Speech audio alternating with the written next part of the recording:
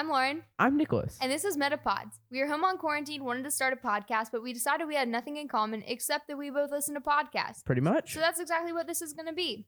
A podcast about a podcast.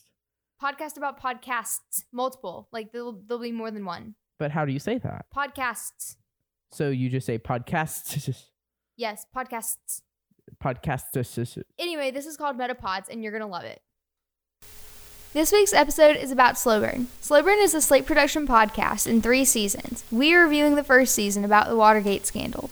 So I found Slow Burn when I was looking for another podcast to listen to after I finished the first season of Serial, and it came across my recommended list at the bottom of Apple Podcasts, and it said Slow Burn and Watergate.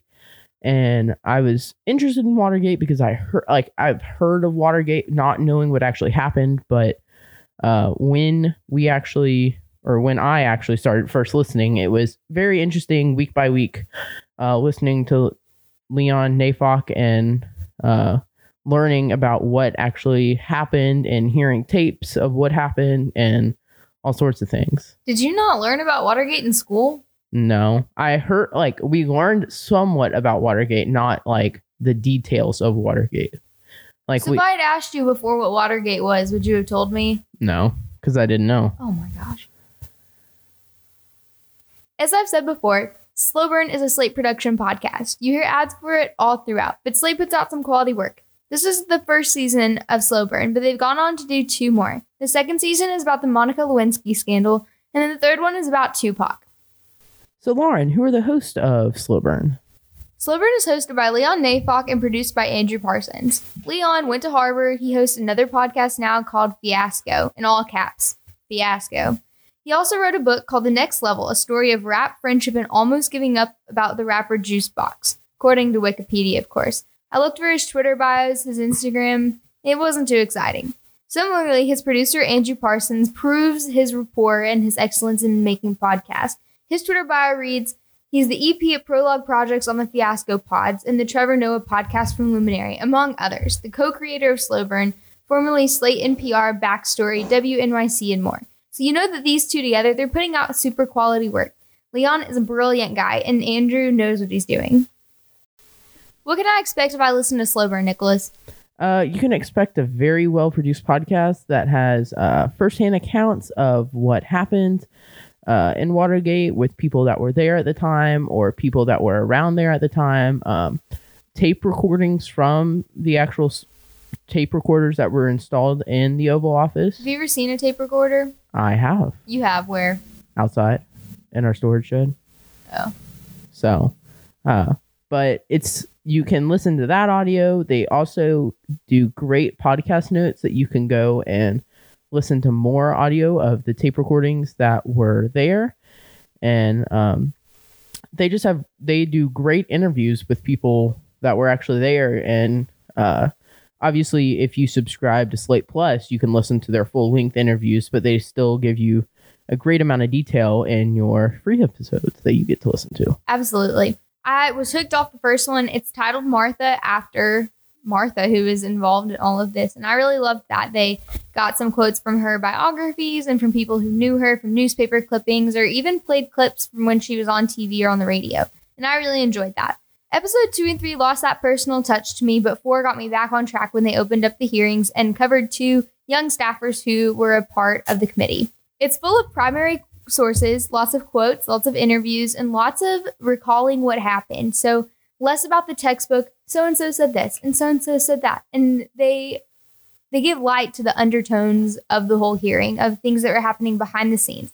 And that's something that I really appreciated. I love the untold history of history, and this is kind of that exclusive look at it. Think of it like a backstage pass.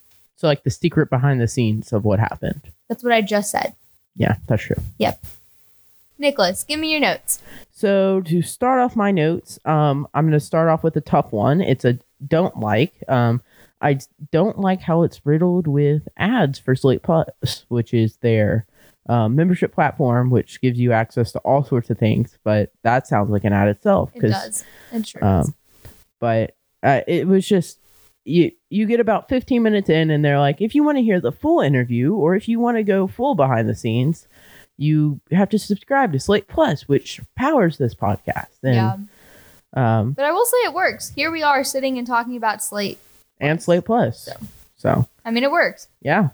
What I did like was them using like the physical evidence, which was like the tape recorders that were installed and giving you access to all the recordings that you can go find yourself at the Library of Congress that you can go listen to and all sorts of things. So Lauren, what do you like about Slow Burn? I would put on my list, I have 1 appreciate, 2 likes, and a dislike. To start off opposite of what you did, I'll start with my appreciate. I love that they humanize him. I talked about it earlier, especially that Martha episode. They got me early on because I loved getting to hear what her life was like being so close to all of this. I think they humanized the people involved in this situation really well. I also like that they did a great job of taking you back to what it was like in the media back then. We sit here now with our smartphones and our iPads and our computers right here in our faces all the time. Whereas back then you had to turn on the TV, you had to tune into the radio, rely on newspapers. That's something I haven't seen in years as a newspaper. And so I think they do a really great job of saying when the media shapes the story, here's what everyone's then talking about.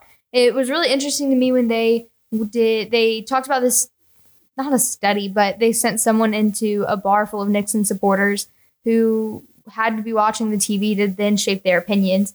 And the things that they found by doing that study were really interesting to me. I also like that it doesn't get too political. A quick Google search of Leon's name shows what his opinions are very clearly. But I didn't feel like that came through too strongly in this podcast. If you were looking for that, you could totally find how he compares him to other current political figures. But if you aren't looking for that, then you're really just hearing about the past. You can always kind of tell, oh, this sounds like right now. But at no point is he shoving his opinions down your throat, which I appreciate, that it really is mostly just, here's the history, here's what happened, here's what so-and-so said about it. There's not too much room for objective opinions. I did not like how many names there were, personally.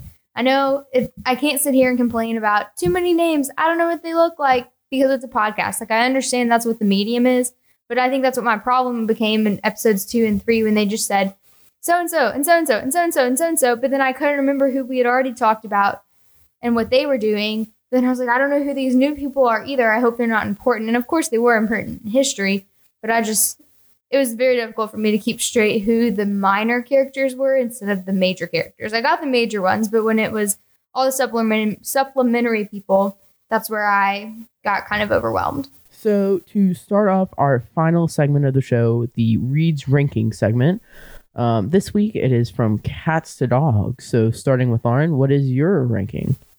I would give them a large dog ranking, kind of like a lab, maybe a husky, something that's really lovable off the bat. They're easy to get along with. You really enjoy being with them, but after too long, you think you're probably kind of stinky. I might need a break.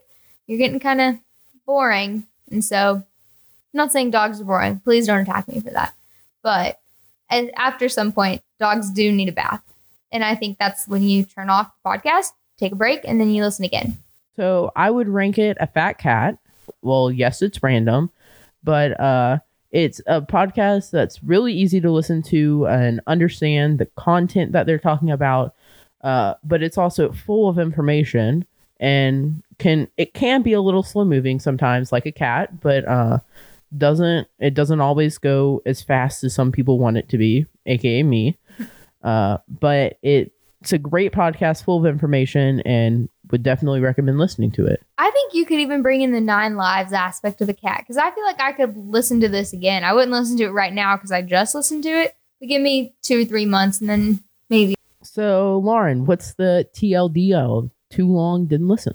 This is a recap of the Watergate scandal. If you're not super familiar, like Nicholas wasn't or had never heard of it, it's a great way to get some information about what happened, kind of get a different perspective than what the textbooks offer you. So if you want to find more information, you can go to slate.com to find Slow Burn. You can also find them on Spotify, Stitcher, Pocket Cast, and Apple Podcasts. Sweet old Apple.